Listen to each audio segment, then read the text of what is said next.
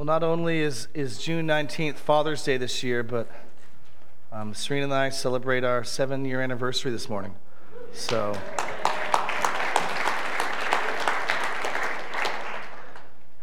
God is very good. God is very good.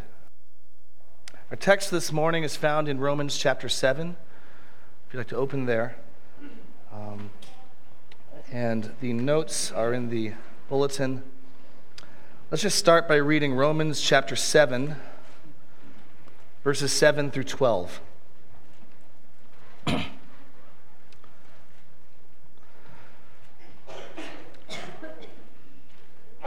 What then shall we say?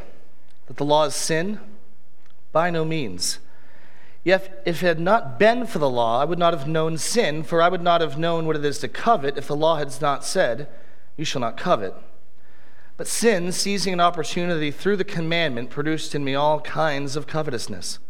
For apart from the law, sin lies dead. I was once apart from the law, but when the commandment came, sin came alive and I died.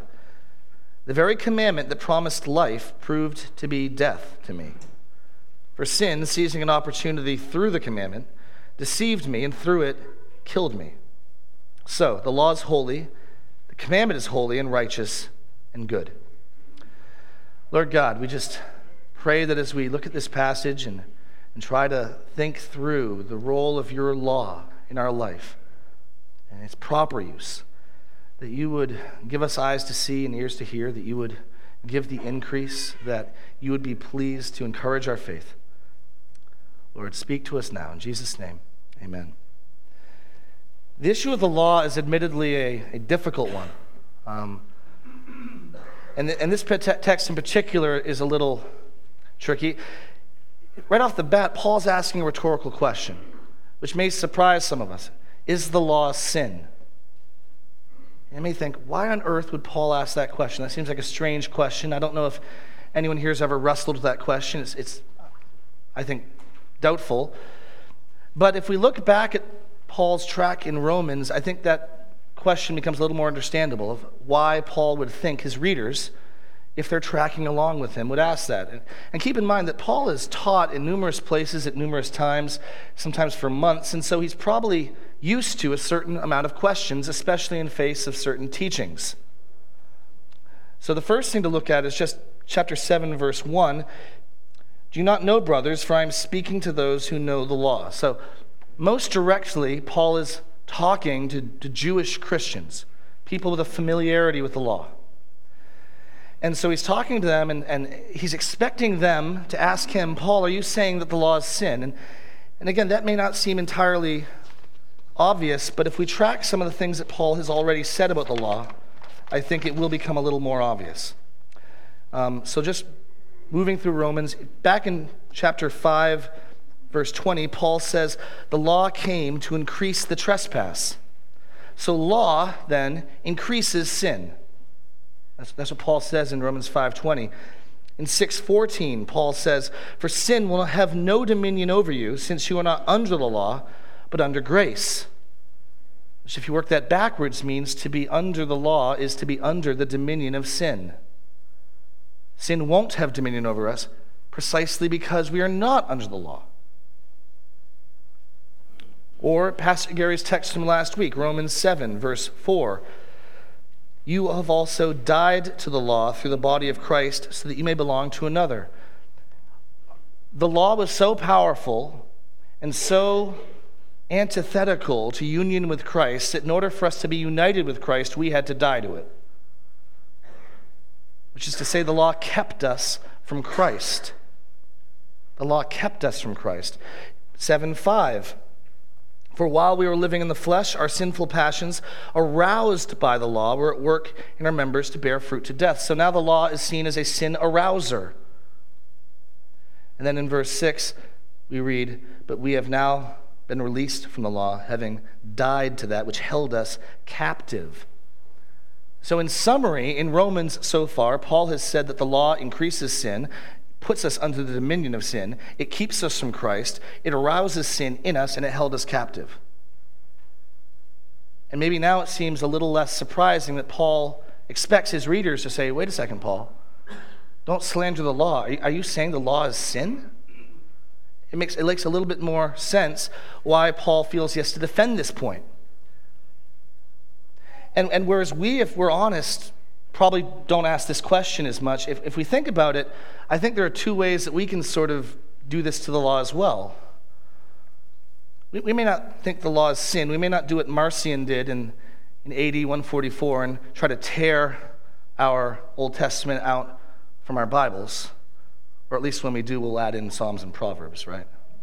But it's very easy to start treating the Old Testament as second class, second tier, less important, especially those laws about ceremonies and sacrifices and priesthood and food. I mean, is that really important for us today? And what we end up doing is making a Bible within the Bible, a canon within the canon, the really inspired passages, the less inspired passages. And I don't think we want to do that. We should not ignore the law. 2 Timothy 3:16 says that all Scripture, hear that, all Scripture is inspired of God and is profitable. All Scripture is profitable for teaching, for rebuke, for correction, for training in righteousness, that the man of God may be competent, fully equipped for every good task. Leviticus is profitable for teaching, rebuke, correction, training in righteousness, to make us equipped for every good task. And so we may not be tempted to think the law is sin, but we may be tempted to think it's unimportant, it's less valuable, it's confusing, it's difficult, it's hard. And so we'll just focus on the last quarter of our Bible.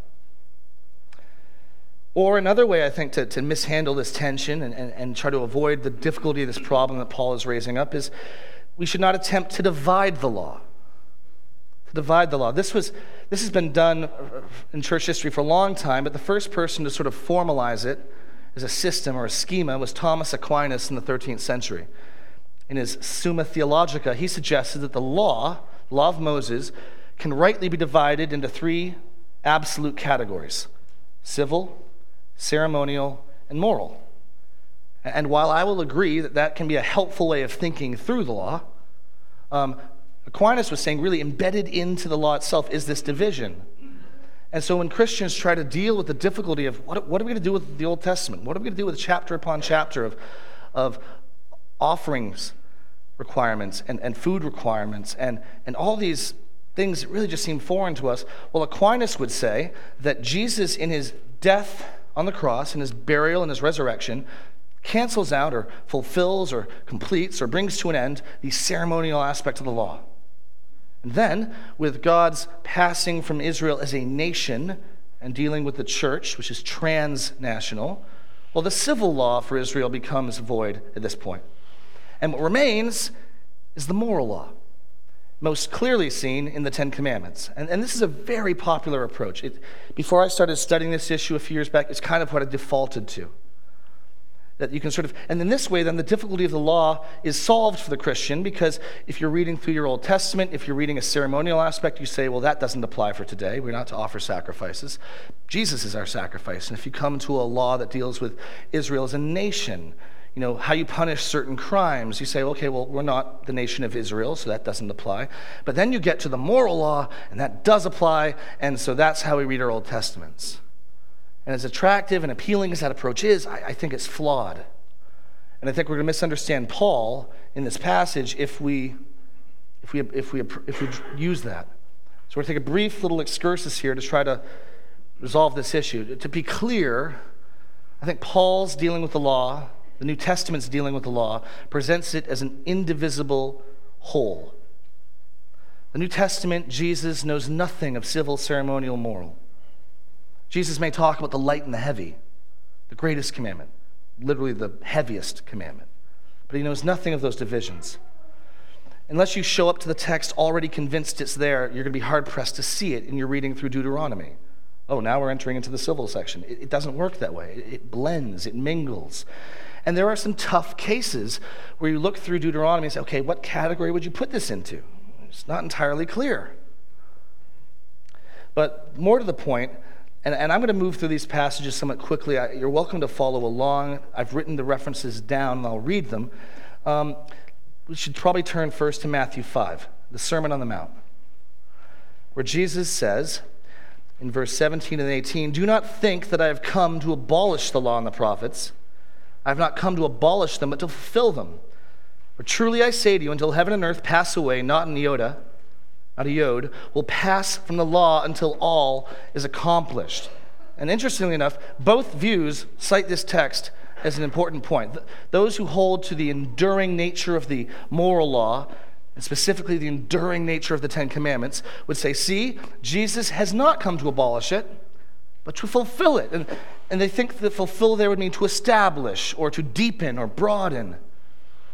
The difficulty with that understanding is it's very hard to fit moral law under the heading, the law and the prophets.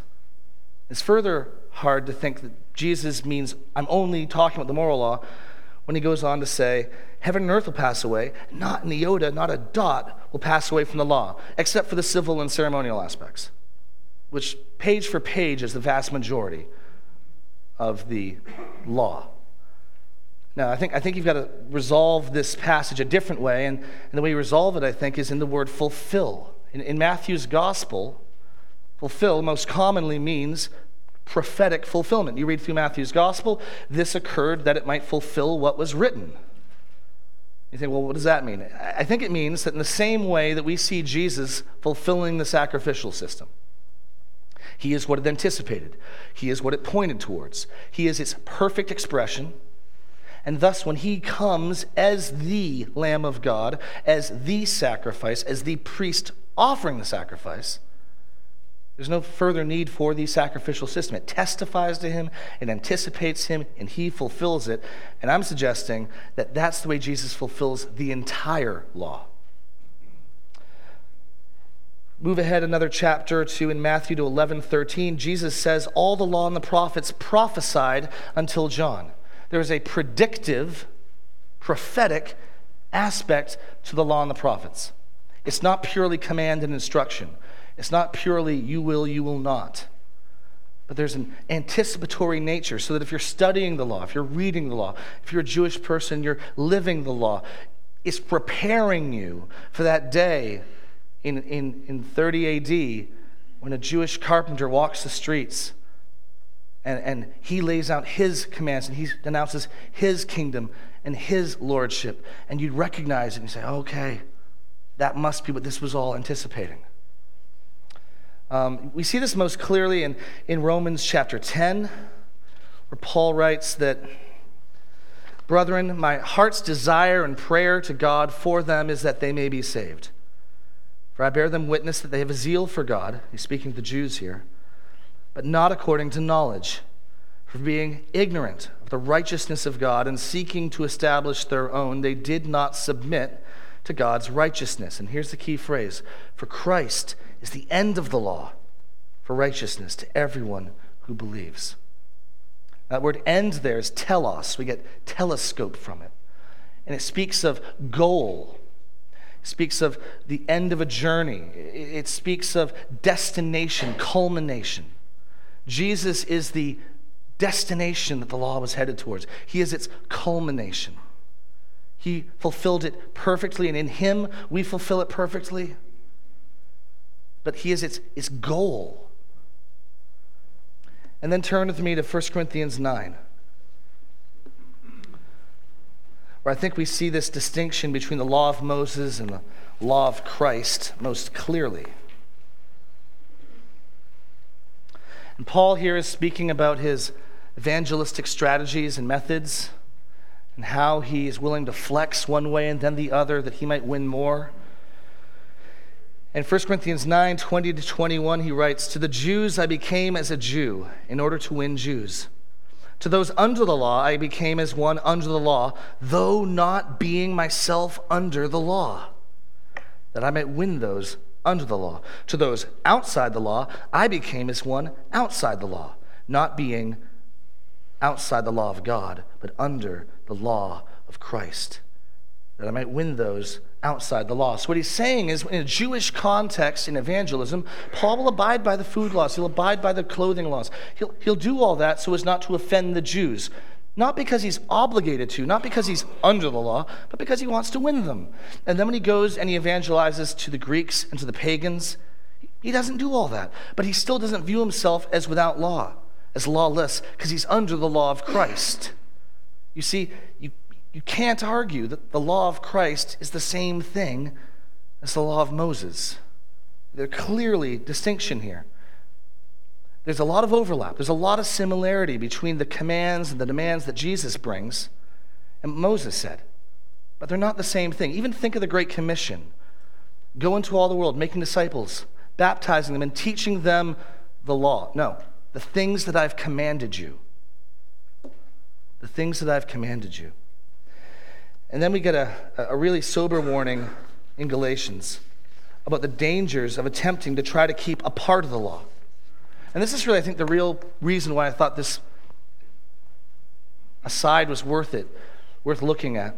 Because Paul warns us in Galatians 5 that there's a great danger if we go back to our Old Testament, read the law, and think, well, we'll keep this part and we'll keep that part. There's a great danger. And here he's dealing with circumcision specifically. First 5 verses of Galatians 5. For freedom Christ has set us free. Stand firm, therefore, do not submit again to a yoke of slavery. Look, I, Paul, say to you that if you accept circumcision, Christ will be of no advantage to you. I testify again to every man who accepts circumcision, he is obligated to keep the whole law. Not just the moral, not just the whole thing. You are severed from Christ. You who are justified by law, you have fallen away from grace, for through the Spirit by faith we ourselves eagerly await for the hope of righteousness. Now here Paul specifically dealing with people who want to be justified, who are basing their standing before God on law keeping. And I know that's not what people who go back and divide the law up are doing. But what we do get from this is the indivisible nature of the law. James will say to break the law in one point is to break it totally. It can't be divided up. It's not meant to be divided up. Rather, and I've got sort of maybe 2 illustrations to help, well, then what use is the law? And maybe now you're feeling more the question, is the law sin? Maybe we should just rip it out of our Bibles. Maybe we should just carry around our New Testament Psalms and Proverbs. Well, I don't think that's the answer either. I think the text will give us the answer. The first model would be that of a model airplane. Jared Brewer, who's a plane enthusiast, used to build model airplanes. I was talking with him about this the other day, and the model that he's building, there's a line of continuity. There's a line of similarity between the model airplane and the airplane itself. So if that all you have are model airplanes, and one day you walk out onto an airfield, and there's a plane, and there's a fueling vehicle, and there's a bus, you're going to be able to figure out which one's the airplane, aren't you? Even though you've never seen an actual airplane, you've only seen the model, because the model prepares you for the real thing. The model testifies to the real thing and gets you to see it and know it when it's in front of you. Well, the law of Moses, Paul says, was a tutor to lead us to Christ. It was made and set out so that we would recognize our King when he arrived, that we would recognize his commands and his ethic and his demands on our life. We'd be prepared for it, that we would see the direction this is heading. The law says, here's specifically how you make oaths, and Jesus comes along and says, actually, my ethic is so high that if you even make an oath, in effect, it actually indicts everything else you say as not being trustworthy, so don't swear by heaven or by earth or by anything. In fact, everything you say should be taken at oath strength. And if you've studied your Mosaic law, you go, oh, I see that's where that was headed. The law took honesty seriously, and here's a man whose standard of honesty is so high and so great.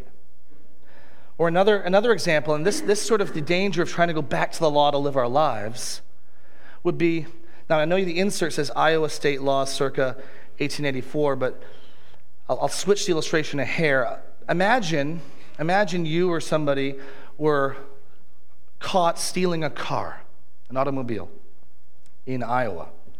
And you're arrested and you're brought to the station, and when they come out to formally charge you, they bring out the Nebraska State Code of Law. And they charge you with violating Nebraska law, about automobile theft. There's going to be a problem there, isn't there? And any good defense attorney is going to make use of that, and the person's going to get off scot-free, aren't they? If they've been charged in Iowa with a car theft in Iowa, with a Nebraska law about car theft. And that's true even if the Nebraska law is word for word identical with the Iowa state law, isn't that? They could be identical. You could even say that Iowa, in drafting their laws on car theft, used the Nebraska laws as a source, copied them. It still has no jurisdiction over people living in Iowa, does it? And so the law of Moses contains a lot of demands and ethics that Jesus comes along and says, absolutely, do that. But because we've died to it, because we are in Christ, the law of Moses as demand has no hold over us. Paul could not be more emphatic about that. We have died to the law to be united with Christ. Now, it is useful because as we study the law, we can see the movement to Christ, we can see the fulfillment in Christ, we can see it anticipate Christ, but we shouldn't be turning back in our Bibles to Deuteronomy, to Exodus, and trying to, okay, here's how I need to live my life, here's what I need to do. It's not its purpose, not for us. And with that, then, we're going to try to look, what is the proper use of the law? And this is exactly, I think, finally, that was all introduction. So you're going to have to speed up and listen faster. For us to get done here, to Paul's dealing with this issue. And the first thing about the proper use and power of the law is we see that the law makes us know sin. In verse 7, Paul says, I would not have known sin, if it had not been for the law, I would not have known sin. For I would not have known what it is to covet if the law had not said, you shall not covet. Now, Paul does not mean here that without the Bible, no one on earth has any understanding of what sin is.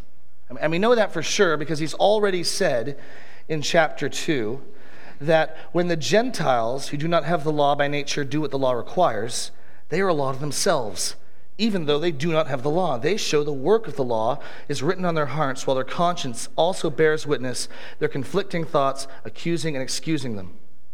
So what he's saying is every one of us, by virtue of the conscience, which is a gift from God, have some knowledge of the law of God, a reflection of it written on our hearts. And it's not as clear as the written law is, but we have something. So no one can say they didn't know right from wrong. No one can say they had no understanding. What Paul is saying here in verse 7 is that he wouldn't have understood it clearly. He wouldn't have understood it fully. He wouldn't have understood it with the specificity that the law brings it. Maybe think of the difference between a black and white TV set that's fuzzy playing a show. You can track what's going on. The conscience can roughly tell you what you should be doing, but it's not always clear. Men know they shouldn't steal in general, but are there exceptions? What if your family's starving? They don't know. Men know generally you shouldn't lie, but are there exceptions? And different cultures generally have very similar morality, but as they try to work it out, just dealing with their consciences, they don't always arrive at the same conclusions. The conscience isn't meant to give that type of specified code. It's enough to condemn us, it's enough to convict us, but it doesn't fully expose and reveal sin as sin the way the law does. God's law is like a light shining in and exposing sin for what it is, and we see it clearly, and the TV goes from fuzzy black and white to high-def plasma. We go, oh, that's how bad we are. Oh, that's how sinful sin is. And it gives us something objective, something outside our by which to measure us. Secondly, Paul uses the example of the 10th commandment to sort of flesh this out even further. He says, I would not have known what it is to covet if the law had not said, you shall not covet. Now that is the 10th commandment. And again, this is further proof that the law that Paul speaks of that we died to includes the 10 commandments, because that's his example. You see, if you're still holding on to, well, no, we keep the moral, the civil, the ceremonial, they're gone, moral remains. He quotes the heart of the moral law, the 10 commandments, as an example of the thing we died to, so that we could be freed from it and united to Christ. And he quotes the 10th commandment. And why the 10th commandment? Why not honor your mother or father? Why not do not lie?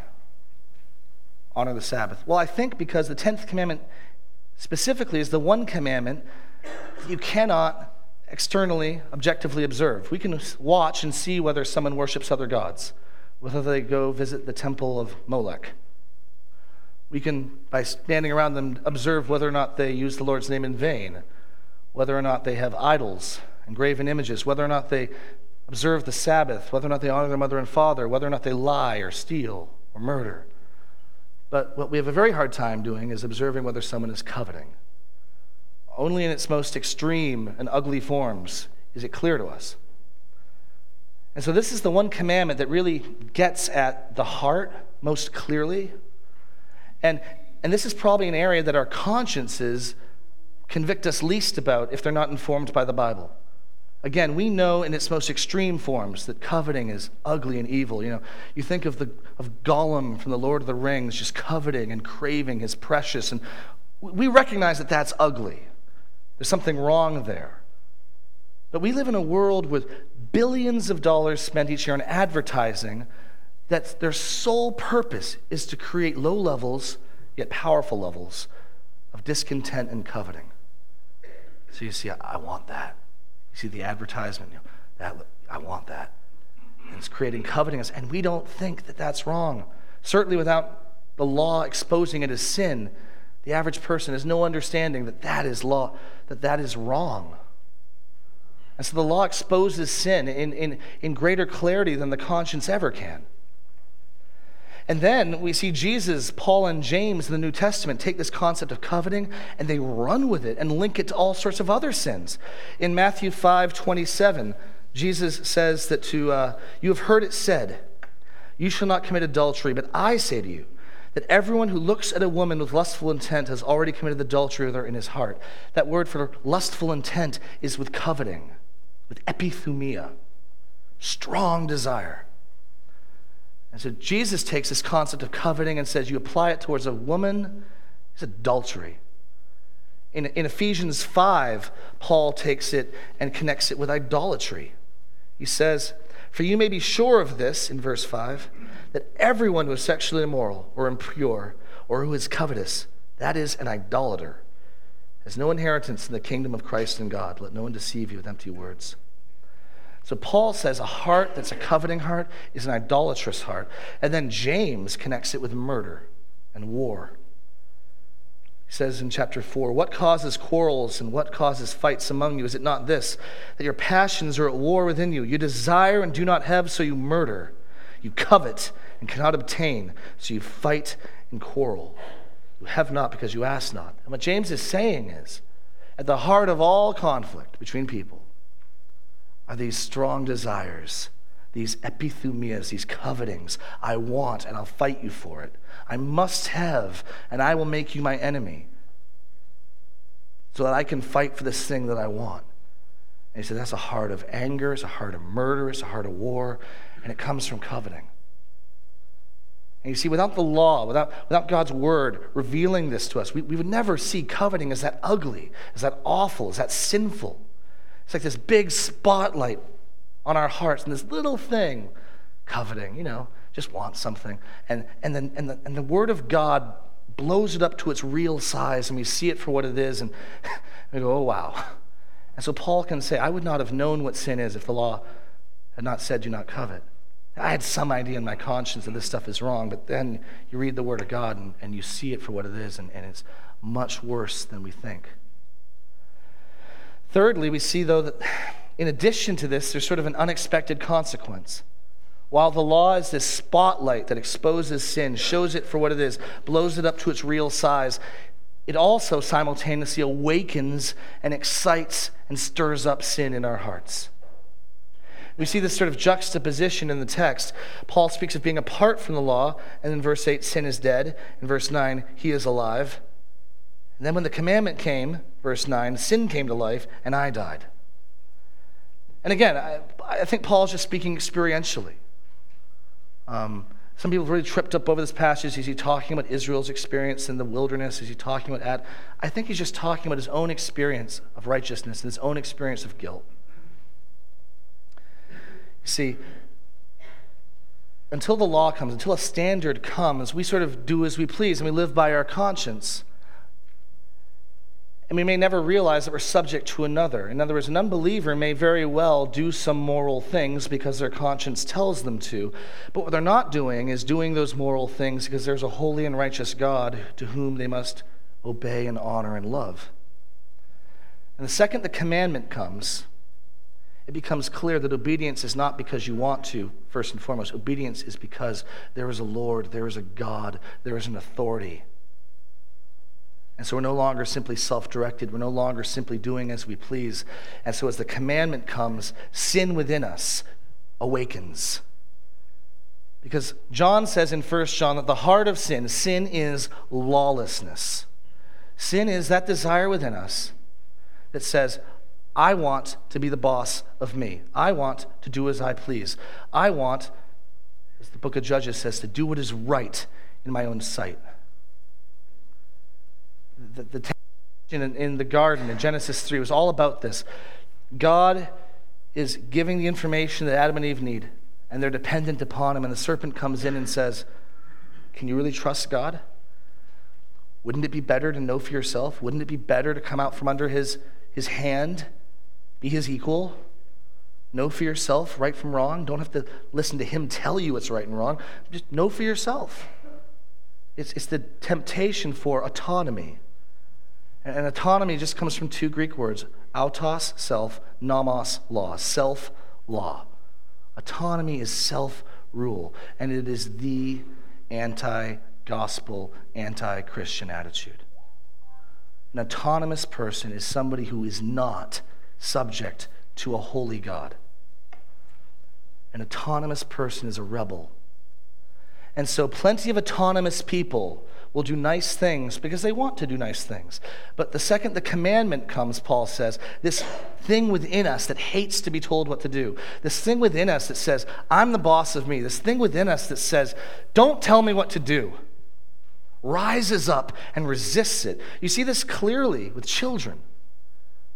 You tell Abner, don't touch that. And I don't think, the thing that we told him not to touch was even on his radar until we said that. And then all of a sudden, you can see that desire. Right? You know what I'm talking about? Or let's take it with adults. You're walking through the park and there's a park bench. You have no desire to touch the park bench until you see the sign that says, do not touch wet paint. Then you kind of... That sign's not going to tell me what to do, right? Or the stay off the grass sign. I wasn't even thinking about staying off the grass until I saw the sign, but now I've got to get at least part of my foot once on the grass just so that sign and me understand who's boss. Right? Right? This is what's within every one of us. And the reason why it's important for us to see this, and the reason why Paul says this is a good aspect of the law, is that as we see our sickness, so we will look for the cure. And if we view ourselves as good people, generally, who make mistakes every now and then, we mess up, oops, well, the cure we look for is going to be equally small.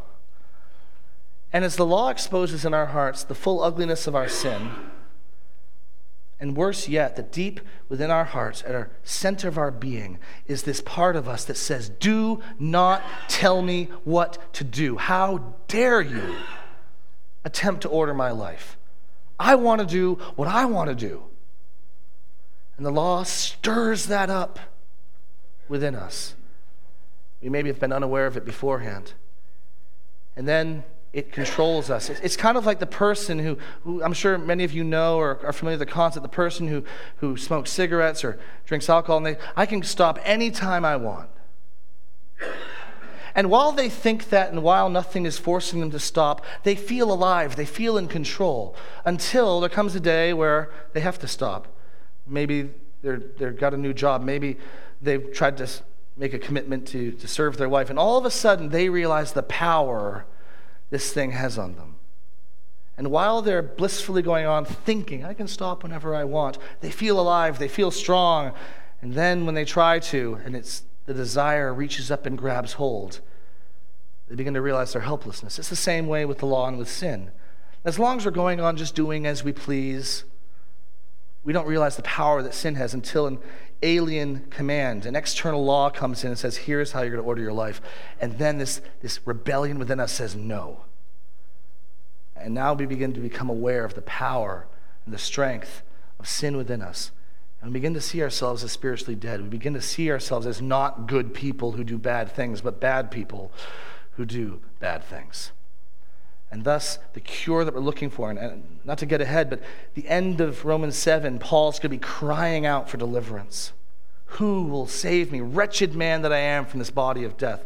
And it's the law that has brought him to that understanding of himself. It is the command that has got him to see himself as wretched, attached to a body of death and needing salvation. And that is the best place you can be to receive the gospel. It's the best place you can be to receive the gospel. To most clearly see this, turn with me to Proverbs 9 to really sort of see this principle at work. We just sometimes want bad things because they're forbidden. We want sometimes sinful things precisely because they're sinful.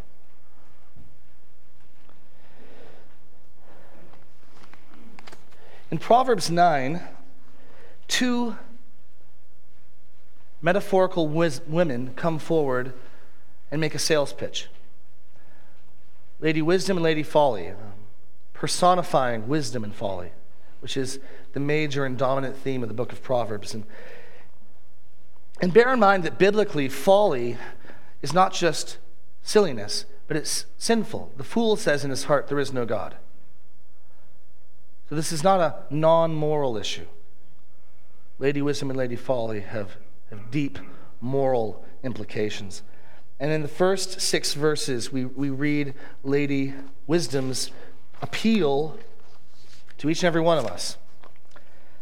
Wisdom has built her house. She has hewn her 7 pillars. She has slaughtered her beasts. She has mixed her wine. She has also set her table. She has set out her young women to call from the highest places in town. Whoever is simple, let him turn in here. To him who lacks sense, she says, come, eat my bread, drink my wine. I have mixed. Leave your simple ways. Live and walk in the way of insight. So Lady Wisdom has got a beautiful home, 7 pillars. She's got a sumptuously set table, meat, wine, and food, and she's got attendant servants. And they're going out in the streets, inviting people for free to come to this banquet. Go to the end of the chapter, look at Lady Folly's sales pitch. It is markedly different. Pick it up in verse 13.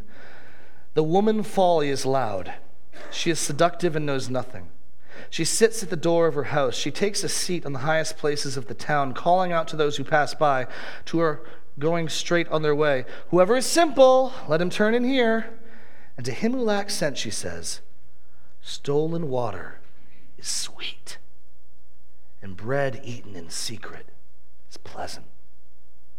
But she does not know that the dead are there, that her guests are in the depths of Sheol.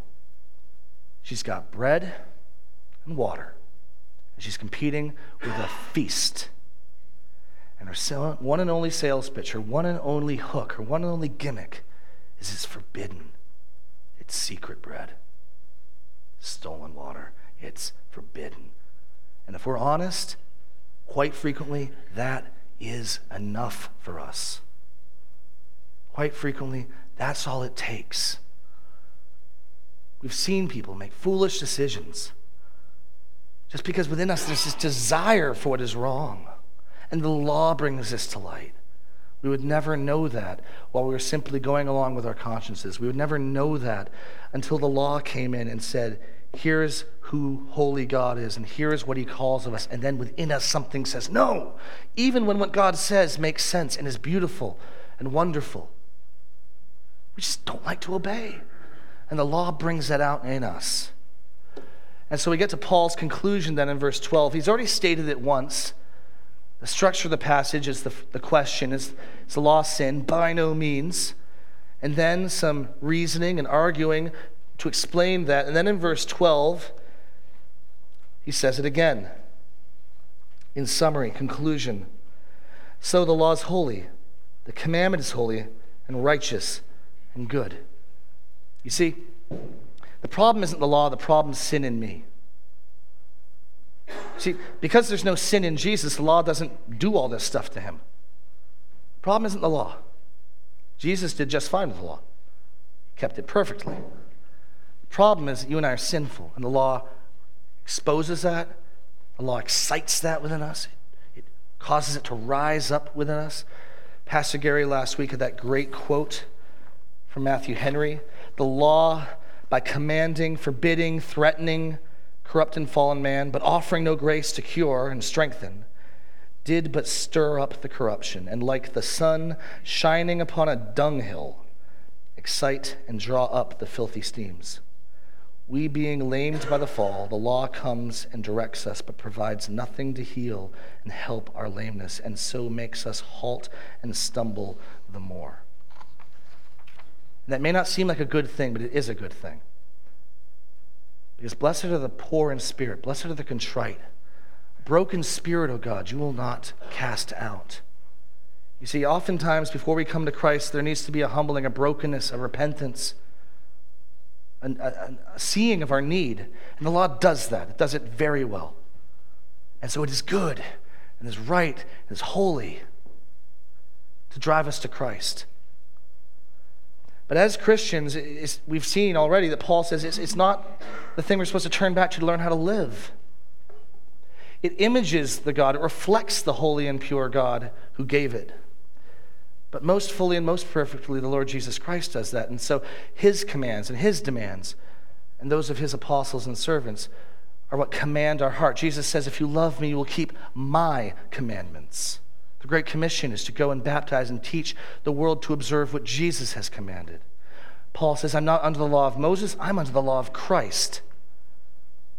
We didn't look at it, but Galatians 6:2, bear one another's burdens and thus fulfill the law of Christ. So then, how does that leave us for how we should be using our Old Testament law? Well, first, we should realize that the law was written for us. The law was written for us. And this is an amazing thing. It's tempting to think the law was written 4,000 or 5,000 years ago for a bunch of Jews just recently escaped from Egypt on the plains of Sinai. And that's true. That's where Moses began to write the Pentateuch, the plains of Sinai. But we read some amazing statements in Romans 15:4, for starters. He says, whatever was written in former days was written for our instruction, that through endurance and through the encouragement of the Scripture we might have hope.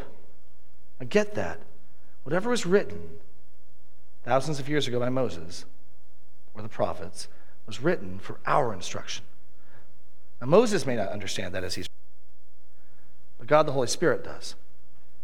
And even more astounding is what Paul says in 1 Corinthians 10:6-13. He says, speaking of these Old Testament events, the drinking from the rock in the wilderness and sin and judgment at Peor, these things took place as examples for us, that we might not desire evil as they did. Now stop and think about that for a second. They weren't just written down. They took place for us. If you've ever stopped to ask, why would God allow the sin at Peor? Why would God allow that? And the judgment that followed. In part, your answer has to be so that thousands of years later, people in Martinsdale Community Church could learn something about God. Don't think the Old Testament was for some other people. It's for us. Jump down to verse 11. These things happened to them as an example. They are written down for our instruction, on whom the end of the age has come. We are in this most privileged position, no longer anticipating Jesus, but seeing him in the Word. He's arrived. And then we get told that all that was written before was set up for us. And so what neglect and what unappreciation would it be for us to sort of put the Old Testament and the law as some sort of second-tier category? Not that important. It would be tremendously insulting and contemptuous. It was written for us. It's profitable, Paul says. So secondly, the law deserves to be read and studied. The law deserves to be read and studied. Thirdly, the law is essential to understanding much of the New Testament. I mean, just think in the book of Romans so far, how much of the Old Testament Paul has already quoted. And this is for people without their own personal Bibles, people without concordances, people without eSword, people without personal computers, people who, for the most part, their access to the Bible is they gather together and somebody reads their communal text. And yet, if we're honest, Paul expects much more of them than he rightly could of us. If I didn't have my footnotes, if I didn't have my cross-references, I wouldn't be tracking all of these half-verse quotations that Paul's throwing out in Romans. And yet that's the familiarity that he expects of his readers. You know, and one of the reasons sometimes it's hard to understand passages in the Bible is we don't know what's come before. And so it deserves to be studied, it deserves to be read, and it really is essential in understanding the New Testament. And finally, the law is holy and righteous and good because in it, Jesus Christ is predicted. He is anticipated. You remember Jesus walking on the road to Emmaus with those two disciples, spoke to them about how all the law and the prophets spoke of him. See, Jesus is in there in the Old Testament. He's predicted. It's not always that obvious. It's not always that clear. But as we study the law, as we study the Old Testament, we will more and more clearly see Jesus, and we will better understand him when he arrives in his fullness in the Gospels. The law is holy, righteous, and good. It is not sin. Now, its purpose is not to sanctify and make us holy. Its purpose is not, now that we've become saved by grace through faith, to become sanctified by the law. Read Galatians. Paul strikes that notion down clearly. But neither is it for us to ignore. It's there for us to learn from. It's there for us to study. It's there for us to see Jesus. It's there for us to learn about the holy God who saved us and his acts. It's there for us to learn about the weakness of man and sin, judgment. There is so much to learn in it. So much good and profitable things to make us fully equipped for every good work. The law of God is good and holy and right and just, used the way it is intended to be used. Lord God, we thank you for this morning. We thank you for your word. And we pray, Lord, that we would not neglect the law nor misuse it, but that we would study and read it and see you and your Son in it and see the mighty, mighty saving acts that you have done and marvel at your grace and see the setup for the gospel and the setup for the crucifixion of your Son and all the preparation and all the steps that you took to bring us back to you. But help us to know it and to love it, to better appreciate our Savior and his gospel. Lord God, we just pray that you would give the increase, transform us into your image. In Jesus' name, amen.